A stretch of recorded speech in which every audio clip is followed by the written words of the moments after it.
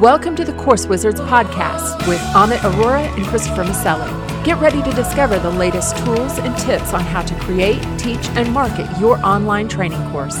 Now here's your hosts, Amit and Chris.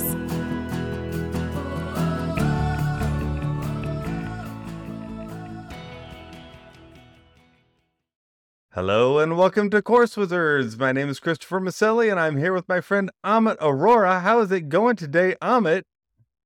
What's up, Chris? Man, we haven't seen each other in like weeks. Feels like a month. I know. One of us went to Disney World and it wasn't me. I've got to know, how was Disney World? It's been years since I've been there. Was it as Awesome. life-changing as it was for me? This was my second time. It was tiring and I'm broke, but the kids had fun. That's the thing. They definitely make you pay. I've been there a couple times in my life. My wife is from Florida, so she's been there a lot. And we've always loved Disneyland. And did you go to Epcot and Star Wars and all that stuff? Yeah, so it's changed quite a bit from when I went last, which was 2011, right? Over 10 years ago. The biggest thing is now everything is on an app. It's called the My Disney app. Everything is on there, and I don't have one with me, but they sell you these things called magic bands, which is like on cruise, you get a band that you just scan everywhere to pay. Yeah. And they have added these little podiums in front of each ride, which is the Fast Pass podium. And you scan the magic band on the Fast Pass, right? Yeah. You remember that? Oh, yeah. But now the Fast Pass is a paid product. So talk about getting more revenue. So you have to pay some. But it's called My Genie Plus. It's no longer called the Fast Pass, and you have to pay depending on the surge. If there's too much traffic, too much demand, you could pay up to $29 a day per person. Really? So they're basing on how much demand is in the park. When I went, we had Last Pass, but we just had to pay an overall price for like just to have the Last Pass, and then you could get ahead on any ride. The Fast Pass, not the Last Pass. Yeah, it wasn't a password thing. But yeah, now they have a surge pricing. So we paid average about $20 extra per person per day. And there's 4 of us. Because they know families don't want to wait in line. You don't have to pay. So if you're a Florida resident and you just go there for one ride, you spend 3 hours, wait for one ride and just leave because you have the annual pass holder, then it's perfect. You don't need to buy the extra Genie Plus. Right. But for us, we're there for 5 days. We want to maximize our time. So they know that you don't have a choice. Wow. And that doesn't cover so each park has one ride that is only available through the app, paid extra. You cannot book that. Is that right? So they're forcing you to get that. Or you go stand with the normal people. Wow. So what did your kids think? Was it magical to them? Oh, yeah, they loved it. They loved everything. We would do mid-afternoon, it's ice cream o'clock. So we just all buy ice cream. And of course, they get you on everything, right? So it's like ice cream is $6 a piece. But yeah, it was fun. It was just tiring. We had rented strollers for the kids. So they were perfect.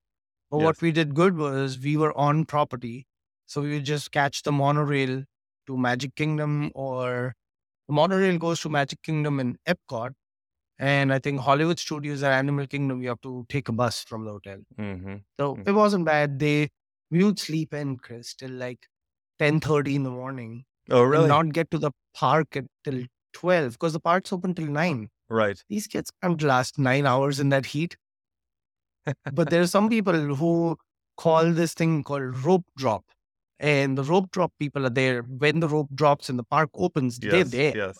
Now, if I wasn't with young kids, I would think about it. But I think young we did kids, that. you don't have the stamina. I think we were there the moment they opened, and we stayed until we were there till 9 at night. It is an all day adventure. We had a lot of fun though. But you did it right.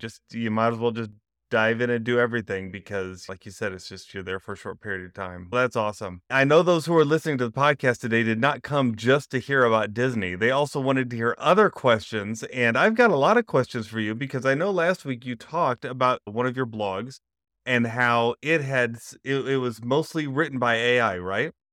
And it completely plummeted in the Google search results. So I wondered if you could just, for those who didn't hear it, if you could refresh everyone's minds as to what you were talking about. And then I got some questions about it because I think that's fascinating, especially in this age of AI. You weren't here. So we missed Nope. the back and forth banter. I was like, what am I doing just looking into this mic? I'm looking at the mic right now, away from the camera. We're not on camera anymore. It's just easier for us to edit and publish content. And I don't think people care so much seeing us. But if we get a lot of demand, maybe we'll be back on camera. That's right. But so, yeah, you missed out on asking me those questions. So we figured this would be episode 2 where you get to ask questions from your perspective. So the background is, and I have my email pulled up because I actually sent a pretty detailed email to my list today, was I wanted to do a test. You and I use this tool called Rank IQ. Yes. Rank IQ gives you all the topics that you can think of. And Chris, I'm going to put this email in our project management tool here, the link of it. So you can open it on your end too. Love it. So I just added it as a comment in there. So I used Rank IQ, found a topic that I want to write about. And you can look at those screenshots, Chris, as I'm talking through this. And the topic was in the fantasy niche. We'll keep the website name secret in case one day it picks up back in rankings. I actually have a strategy at the end of this call that I'm going to tell you what I'm going to try to do to have it pick back up. I think my camera keeps messing up right here, even though we are not on. So I found the niche through Rank IQ. Now Rank IQ also tells you what topics within that niche, like the long phrase topics to write. For example, in my email screenshot here, I use the example of finance/budgeting niche. So some of the topics in here listed are best budget touchscreen car stereo, best budget Swiss life, best budget BJJGI, which I think is related to karate. It's not GI, right? Best projector for golf simulator, etc., etc., etc.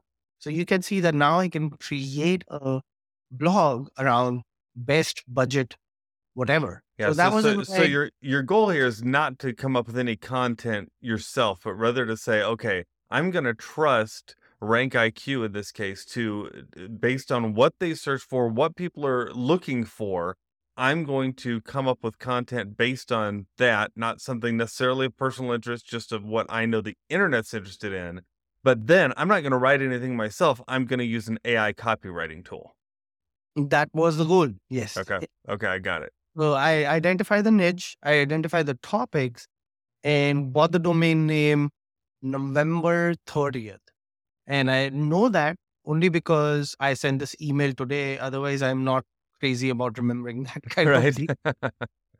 So bought the domain, you know the domain, and you said, wow, that's a really good domain, right? Yeah, it was great. And start writing content. I pull one of my VAs away from blogging that we do for our clients, like real blogging done by real humans. I'm like, you know what? Let me test this out.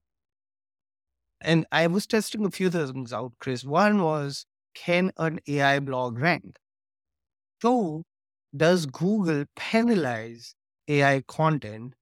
And those were the 2 hypotheses I wanted to test. And if they pass, then I can scale it from there and say, okay, I'm in the affiliate blogging now, and here's how I'm going to do it. Yeah, rinse and repeat, just do it again and again. Different niches, just keep doing it. Yeah. So that was and towards the end of this podcast, I'll tell you some of the lessons learned. So we're going to get there. But yeah, that was it for now. So you tell me what questions you have, or if you want, I can just keep. I know when you started, just right after going live, you immediately got a lot of impressions, like in the thousands, right? At least a couple thousand, I think, in the first month. You were getting clicks, you were getting people to view it. And so immediately it seemed, hey, this is working. I've got a lot of AI content. I keep coming out with AI content, and people are seeing it. Google is ranking it. Did you actually rank on Google at that point? How long did it take? Yeah, so first month was not that impressive. So November 30th, I bought the domain. I'm looking at that email that I had sent out to my list today.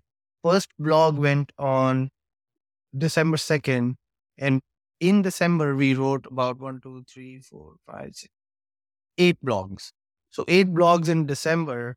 And then January is when I put in my analytics was almost 2,000 impressions and 84 clicks for the month of January. Wow. So one hypothesis which has been tested here, Chris, is a brand new domain name can rank. But you will be doing yourself a disservice if you don't use a tool like RankIQ that tells you exactly what you need to write to rank for the low hanging fruit. Once you build up your blog from that low hanging fruit, now you can add more difficult keywords that, let's say, everyone's ranking for, right? Best fat loss gummies. You're never going to rank for that in a million years. But if you wrote best fat loss gummies for 27-year-olds who weigh 225 pounds, that's a very targeted, exact phrase niche that only 100 people in the world are searching for. But guess what? For those 100 people, your article will be the number one article because no one else wants to write about that. So it appeared that's what was happening here. You'd written some very niche blogs. You were getting a lot of people who were looking at it.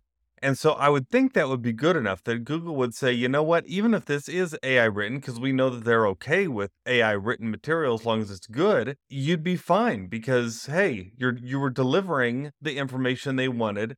And let me ask you this, did you edit it at all, or was it just completely from It's written pure, from AI and then pure thrown out raw. there? Yeah, Raw exactly. put out there. Okay, so Output. it went out there and everything was good for almost 3 months, right? 3 full Yep. months, November, all December, all of January, and pretty much all of February. And then the crash happened.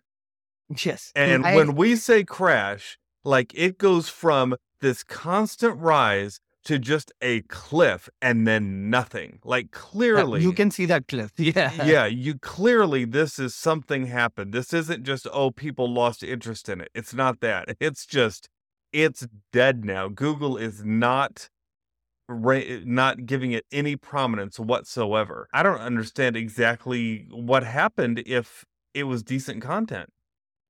So I have 3 theories. Let's hear them. I want to know. Theory number 1 is my site got de-indexed. That Google realized, okay, I was stupid enough to put it in the footer like a disclaimer that content generated on this website is AI generated content and is for informational purposes only. So why did Maybe you I do that? should Just have curious. I wanted to make sure I'm playing with the rules You just because wanted to be a Google says stand-up AI guy. content was okay. Yeah. Google has said AI content is okay. I'm like, They oh, did. great. I'm just going to mention it on my site that, hey. So I think that was one mistake. I don't know if Google bots read that. So then to prove my theory, and anyone can do this, you go to Google, you put site in the search bar, you put site : your website name .com, .net, whatever. Yeah.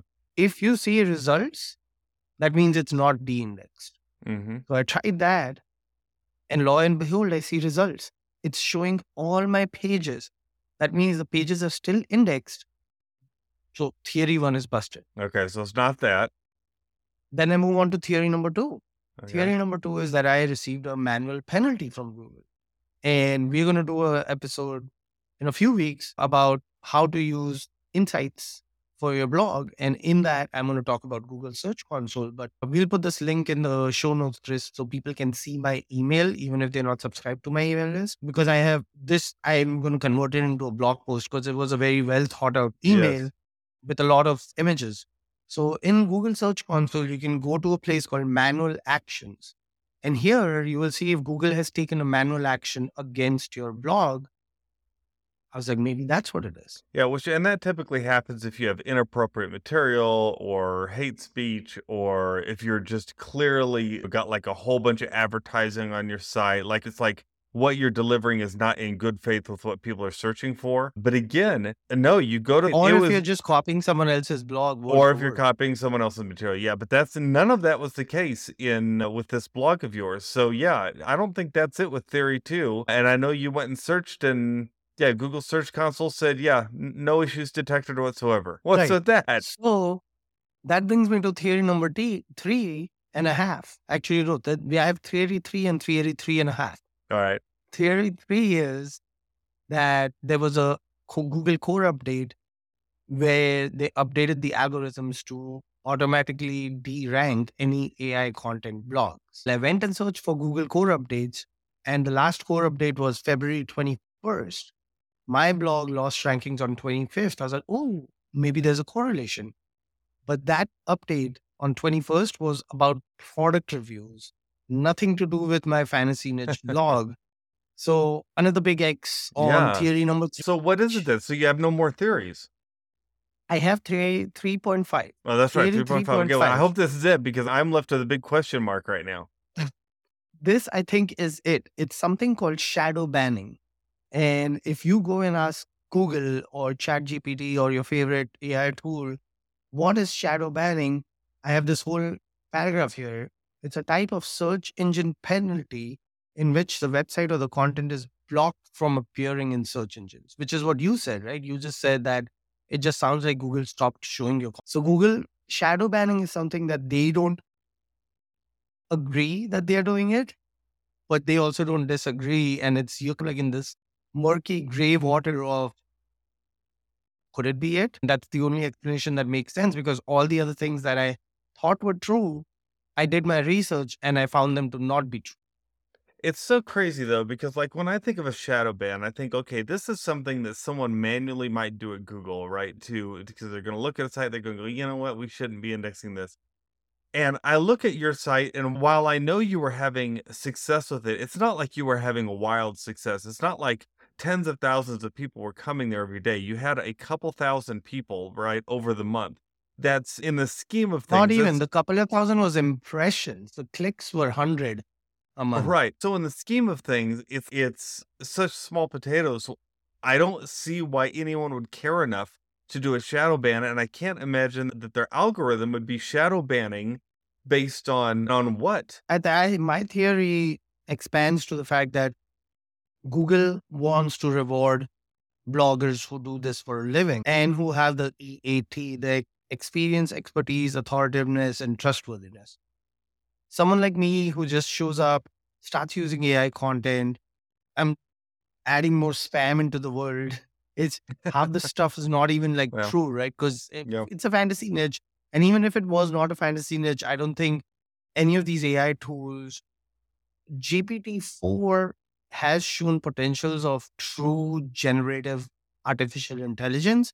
Every other tool in the market is just regurgitating whatever's already out there. Yeah. And that is why you could use them. And let's talk about what you can use them for. But I wouldn't rely on, and that was the purpose of this experiment, right? It could have gone either ways. And it went the way that I didn't think it would go. Help me, because now I don't want to keep spending money and have my VA's time on something that's not going to work. Yeah.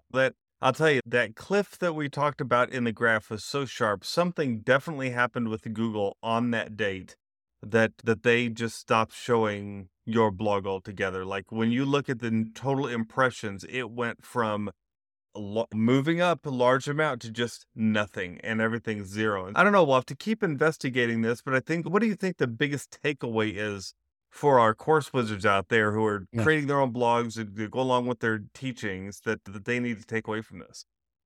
Yeah, because I even teach in my ChatGPT course how to create a 1,500 word blog post, right? So takeaway is, don't do that. Okay. So a few key takeaways is, you can use AI, but use it in tiny snippets. Use it as a Kickstarter to your idea generation, not necessarily a replacement of what you are good at writing.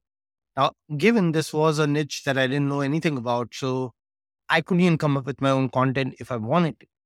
But we are all good at something. Everyone listening to us knows their niche well enough that they can write about it. But do you, of all people, know that writer's block is a real thing? Yeah. And you can only do so much to come up with social media content, email marketing content, blog content, course content.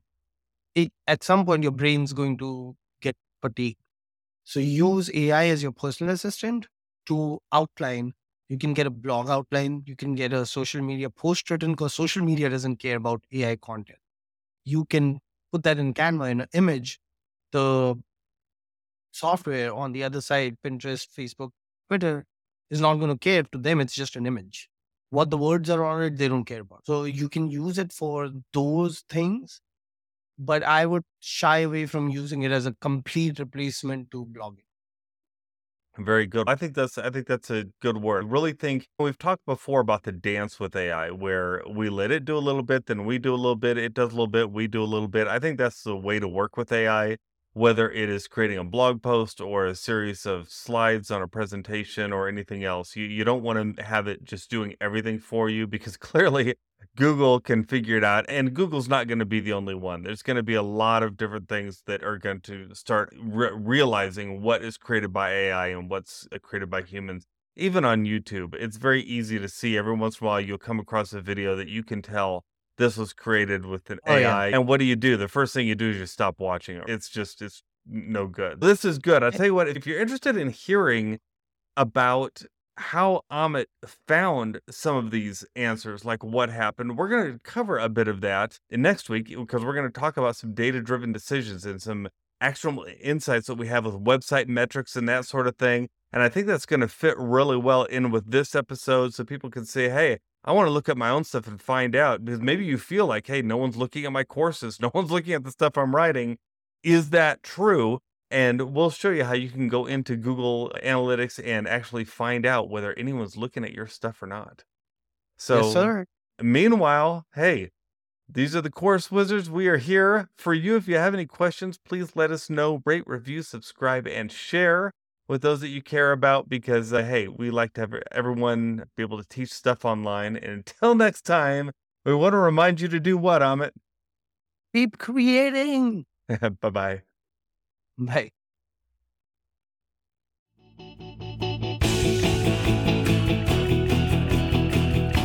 Thank you for listening to the Course Wizards podcast with Amit Arora and Christopher Maselli. Get a free PDF of their favorite online training resources as well as notes from this podcast at coursewizards.com.